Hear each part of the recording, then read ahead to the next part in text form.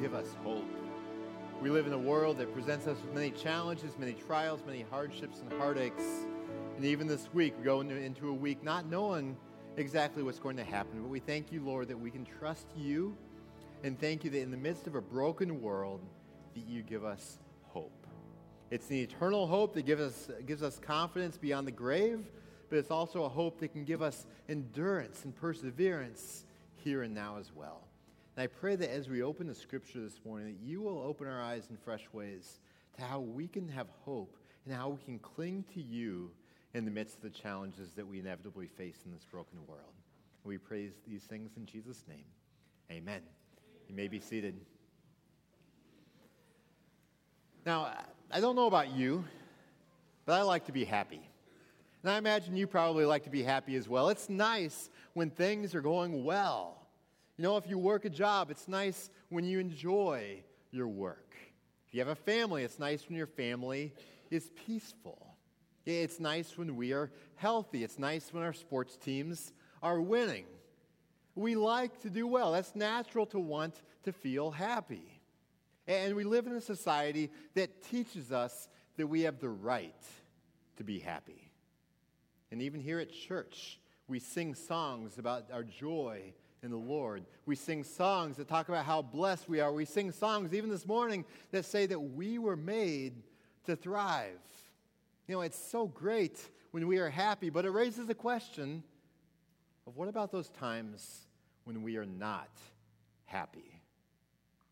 What about those times when work is stressful? What about those times when we are let down by our bodies, or let down by our children, or by the stock market? What about those times where we turn on the news and there is another report of a mass shooting somewhere here in America? Or when politicians or bullies at school are driving you crazy? What about those times? Or what about those times when it feels like God is just ignoring your prayers? Or when a loved one dies? Or how about just when you realize that there's this difficult reality in your life that no matter how hard you try, it's probably not going to get any better? How do we respond in those times? I mean, does God just expect us to be happy, happy, happy all the time, regardless of our circumstances? Does God expect us that when we are struggling with something, that we just fake it till we make it? No. That is not what God expects of us. But if you are like many Christians, you may feel some trepidation. You may feel afraid to share your honest emotions. You may be scared to share with God that you are frustrated right now, or that you are worried, or that you are sad, or that you're upset, not only with circumstances, but you're upset with God. You know, many Christians are scared to voice these things to God, but we are starting a series today that is called Sacred Sorrow, where we are going to see that God actually encourages us to be fully honest with Him about our deepest and most difficult emotions. So I invite you to turn in your Bibles this morning to Psalm 13. Psalm 13. The majority of our Sacred Sorrow series is going to focus on the book of Lamentations. But today we're focusing on Psalm 13 to lay some groundwork for what it means to lament. Now, in the Bible, there is a book that is called Psalms. It is filled with 150 songs and prayers and poems to God. And in the book of Psalms, there are many different categories of these songs and prayers. But the largest category of psalms in the Bible are called lament psalms. Approximately 40% of all the psalms recorded in Scripture are lamenting to God. Now, I don't know about you, but I have a go-to lament psalm. Do you have a go-to lament psalm? If you don't, it's something to consider. You can share my go-to lament psalm. It's Psalm 13. And I like Psalm 13 a lot because it has all the key elements of lament psalms, but it's also nice and concise in only 6 verses. So I invite you to follow along in Psalm 13 as I read it for us. King David, who wrote it, says, "How long, O Lord, will you forget me forever? How long will you hide your face from me? How long must I take counsel in my soul and have sorrow in my heart all day? How long shall my enemy be exalted over me?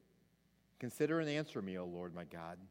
Light up my eyes, lest I sleep the sleep of death, lest my enemies say, I have prevailed over him, lest my foes rejoice because I am shaken.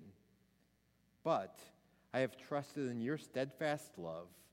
My heart shall rejoice in your salvation. I will sing to the Lord because he has dealt bountifully with me. So this is a lament psalm. And lamenting is all about pouring out our emotions to God. And one of the things that strikes me about lament psalms, including Psalm 13, is how raw and honest it is. It is holding nothing back. Psalm 13 is written by King David, and he starts out this psalm by saying, How long, O Lord, will you forget me forever? 4 times in the first 2 verses of the psalm, he cries out, How long? How long? How long? How long? Whatever ordeal he is facing, he wants it to be done, and he wants it to be done now.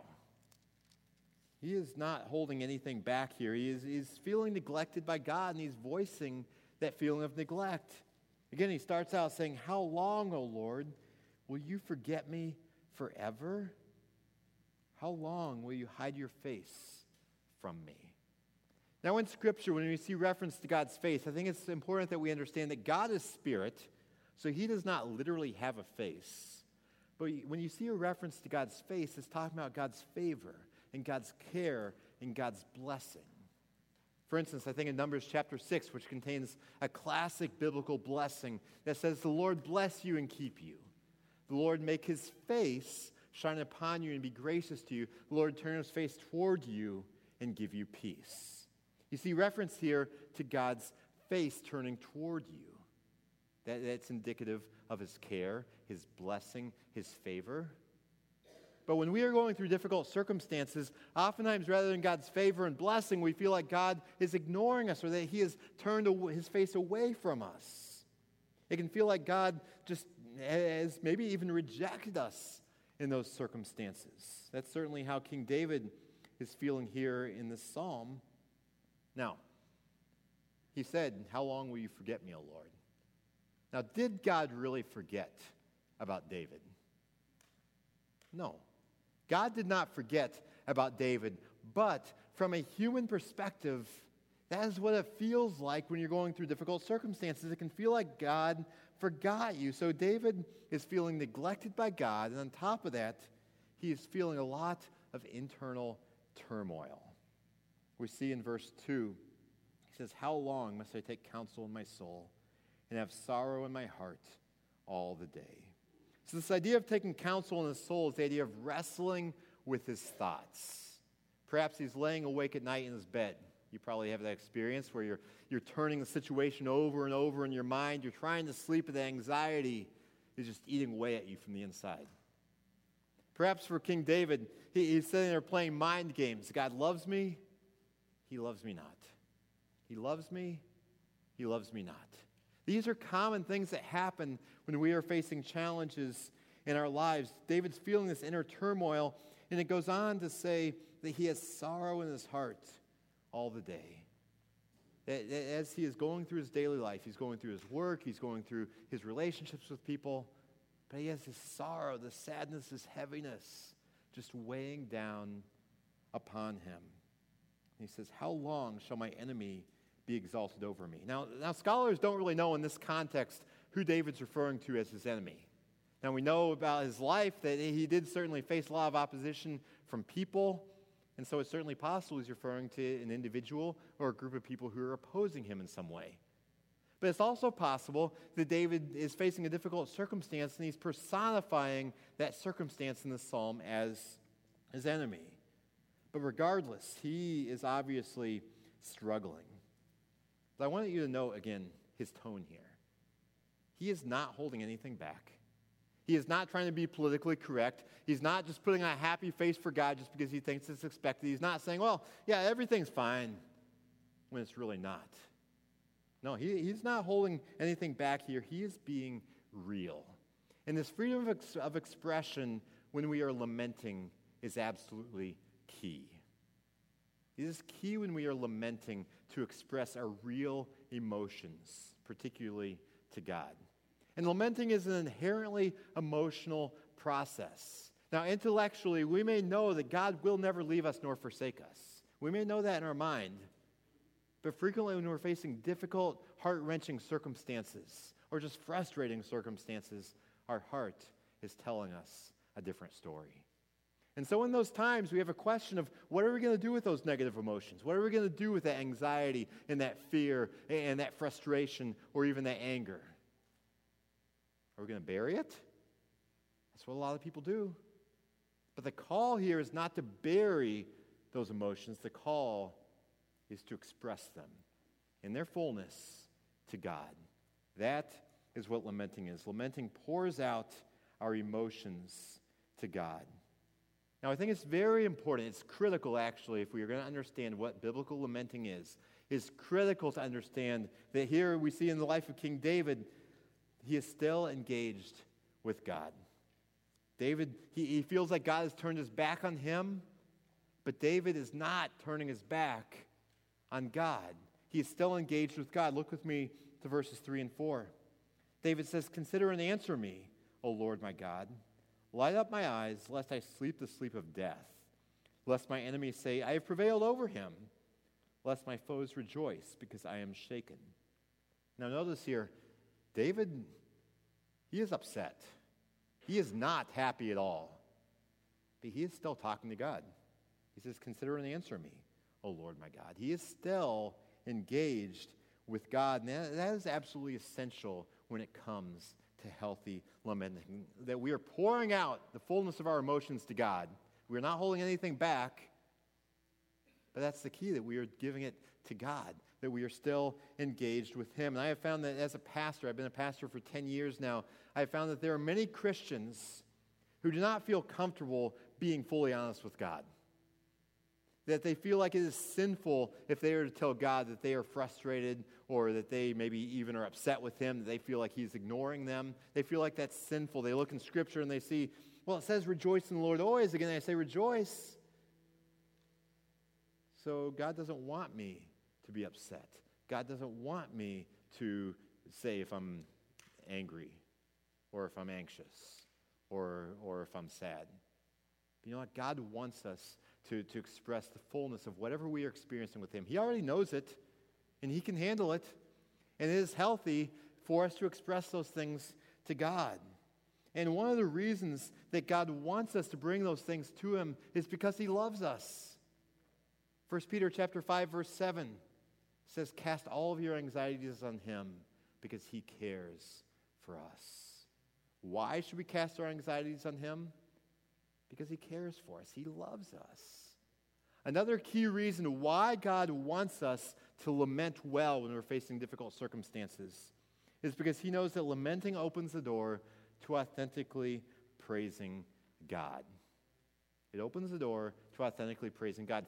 For 4 verses here in Psalm 13, King David has been venting. He's been expressing how he feels ignored by God. He's been talking about this inner turmoil, this sorrow that's weighing down on him. He is upset. And he's been telling God all about that. Yet you get to verse 5 and see this word, but. He said, God, I'm upset, I'm frustrated, I don't like this, but I have trusted in your steadfast love. My heart shall rejoice in your salvation. I will sing to the Lord because He has dealt bountifully with me. So the key to understand here is that King David's circumstances have not yet changed. Yet there's a significant transition that's happened. His circumstances haven't yet changed, but lamenting has restored for him a clearer view of God. Sometimes when we're facing difficult circumstances, it's kind of like there's a fog that comes into our life that makes it hard for us to see. And I'm using this as a metaphor, but you think about when you're trying to, say, drive or walk or operate within a dense fog, it sometimes blocks out the sun. And you know that the sun is still up there, but because of the density of that fog, you cannot see the sun. And you get disoriented in that fog. You get maybe concerned if you're trying to drive in that fog because the fog is so dense. And what lamenting does, lamenting is like a breeze that comes along and begins to blow away that fog. Yeah, you may still have some fog, but it blows it away enough where you can see the sun beginning to shine through once again. The sun was always there. It never changed, but the fog obscured the sun. In the same way, our difficult circumstances, the emotions that we feel associated with them can obscure our view of God, but as we lament, it's like that breeze that comes along and begins to blow away the fog. Yes, we may still have the difficult circumstances. And in fact, the circumstances may not have actually changed at all yet. But as we lament, it blows away some of that fog to allow us to see with greater clarity the goodness and the faithfulness of God. And so what happens as we lament is that it opens the door for us to authentically praise God. Lamenting allows us to vent all of those emotions to God. And as we do so, and we release those, it opens our eyes in a fresh way to the fact that, God, you are good. God, you are faithful. And it helps us to surrender ourselves to him because we see that we can trust him, even in the midst of the difficult circumstance. And I think it's very telling that if you were to study all the different psalms of lament in the book of Psalms, remember about 40% of the 150 psalms are lament psalms. All but one of them turn to declarations of praise and trust by the end. The only psalm of lament that does not turn to praise and trust is Psalm 88. Every other lament psalm turns to declarations of praise and trust by the end. It goes through the valley. Maybe it's the valley of the shadow of death. It goes through that frustration, the anger, the difficult emotions, but it comes out on the other side, even though circumstances may not have yet changed, with a declaration of praise and trust, because that's what lamenting does. Lamenting opens the door to authentically praising God. Now, how does it do this? One of the key ways is that lamenting keeps us engaged with God. Picture yourself on a dance floor with God. And I know maybe you don't like to dance. I don't like to dance at all. But still, picture yourself with me on a dance floor with God. And for a while, the music that you're dancing with God to is beautiful music. It's joy-filled music. It's all about God's love and God's grace and God's glory. You're enjoying it so much. But then some dissonance enters that music. The notes don't sound quite as good anymore. And then that dissonance represents hardships or trials that enter your life. And there may be a temptation at that point, especially as the music gets more garbled, as you cannot hear that melody of love and grace and glory as much as you used to. Your temptation at that point might be, God, I'm just going to step off this dance floor for a little while. I'm just going to take a seat till the music gets better, till I can hear that song of love and joy once again more clearly. But lamenting, is saying, God, I don't like this music. I can barely hear that melody of love and joy. I'm struggling here. I can't quite see what I'm doing here. But God, I'm going to stay on this dance floor with you. I'm going to stay engaged. I'm going to cling to you through this until the music works itself out and starts getting prettier again. Because what's the alternative?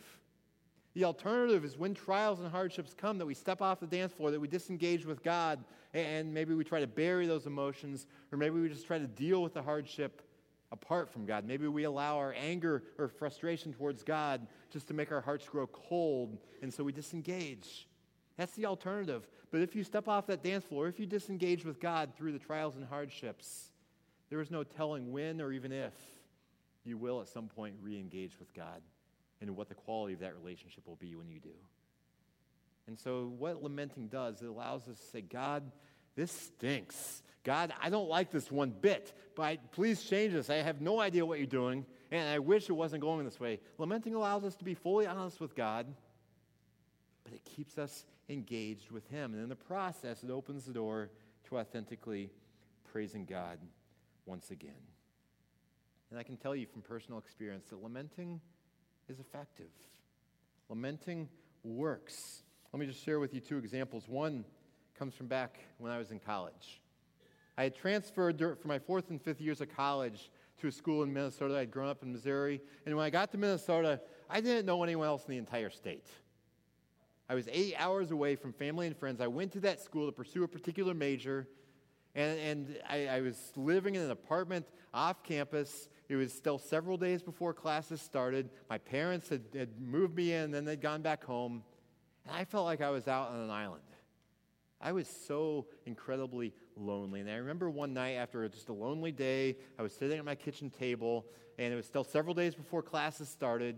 And I remember sitting at that kitchen table, just with tears running down my face and just thinking, did I make a mistake?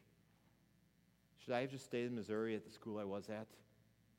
I was missing my family, and especially missing my friends, missing what was familiar, and it was hard. But I remember in that moment that God reminded me, he said, Brandon, I'm still here. I mean, I didn't hear an audible voice, but I had that distinct impression that God is here. I remember thinking, God is the same here in Minnesota as he was down in Missouri. And in that process, with those tears still on my face, that loneliness, I mean, it didn't completely change, but it began to subside in a big way. I got a sense of peace and hope. Even though my circumstances hadn't changed. It's not like a bunch of new people trying to be my friends were knocking on my apartment door. That wasn't happening. But the presence of God and the recognition of that presence that came through the process of lamenting is what changed my heart in that time. Lamenting is effective at giving us peace and hope, even in the midst of difficult circumstances. Now, that was just one isolated circumstance. Let me share with you an example that's a bigger ongoing difficulty in my life. You may or may not know that I have eye issues. I've had eye issues for a long, long time, and over the last handful of years, they've gotten worse, not better, where I have significant vision problems that doctors cannot fix with glasses or surgery or contacts. And on top of that, I have frequent eye pain that doctors can't fix either. And so it's frustrating, it's hard, it's scary as I look into the future and think, what will it be like in 10, 20 years as my eyesight naturally degrades with age? Will I be able to see? Will I be able to pass a driver's test? Can I function normally? I don't know. And I will tell you that it's hard to process through this stuff. I'm at times envious of people who just have normal eyesight. They just take it for granted. If you can see well, thank God for that. But it's been a process for years for me, just dealing with this eyesight, and it's an ongoing process. There's not a great end in sight. There's not a lot of hope, humanly speaking, for improvement. I'm hoping just to maintain what I currently have. But being able to lament through that process has been so healthy and helpful, because I've dealt with a lot of frustration through the years. I've dealt with worry about the future of what will happen. But by lamenting, by just pouring that out to God, and I mean, it's been a process over many months and many years. And it's still not perfect. There are still times to get frustrated. There are still times to get worried. But I'll tell you that the peace and the hope that I've been able to experience as I've lamented over that, as I've been just verbalizing to God those emotions, it's helped so much. Brought me to that place of, you know what, I'm still going to trust God through this. And that gives me a lot of peace, even though the circumstances are still very difficult at times and uncertain. Lamenting, it works. And that's why we are embarking on this sermon series about lamenting. Now, starting next week, we're going to be looking at a book in the Bible that uses lament in its name. It's called Lamentations. Let me give you just a brief background on Lamentations so we can dig into it next week.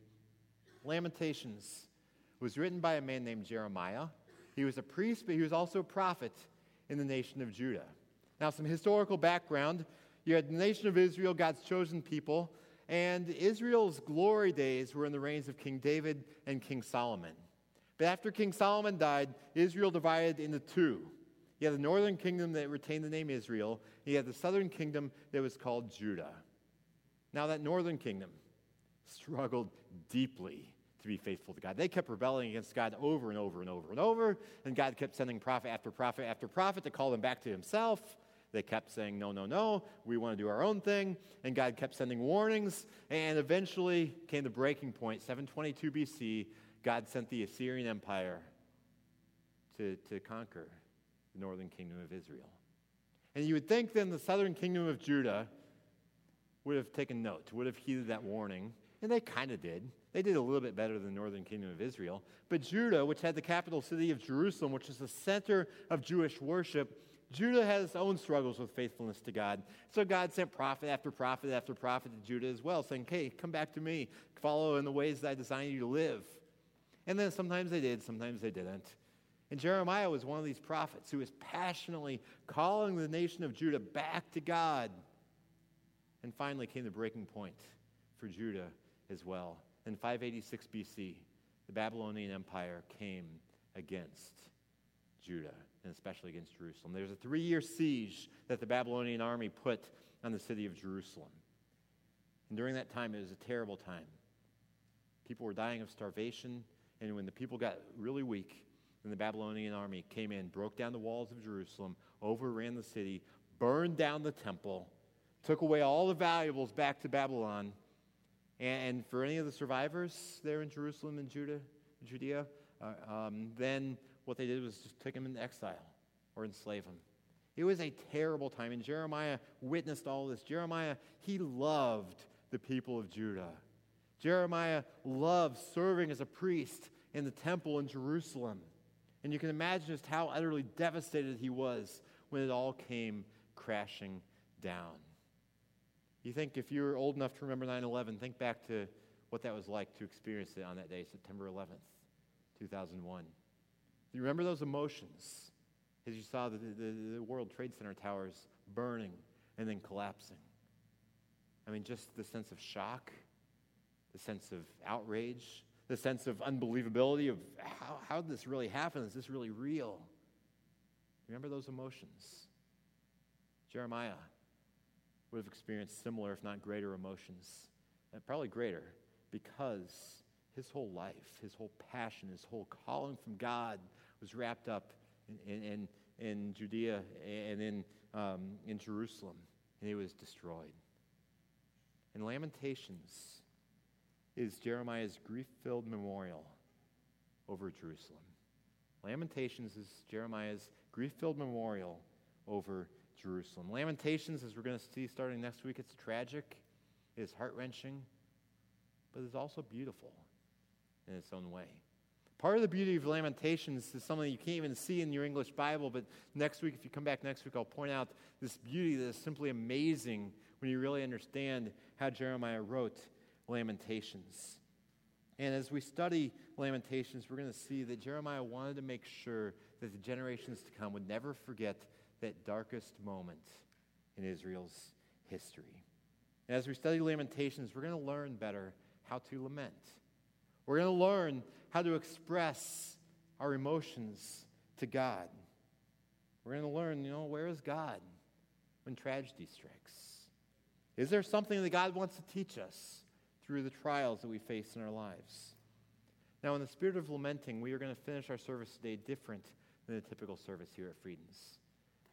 A big part of the inspiration for this series came from a conversation I had with Carissa, who's our worship team leader. She was sharing with me a song that had really spoken to her that she was meditating on a lot that says, "Lord, from sorrows, deep I call."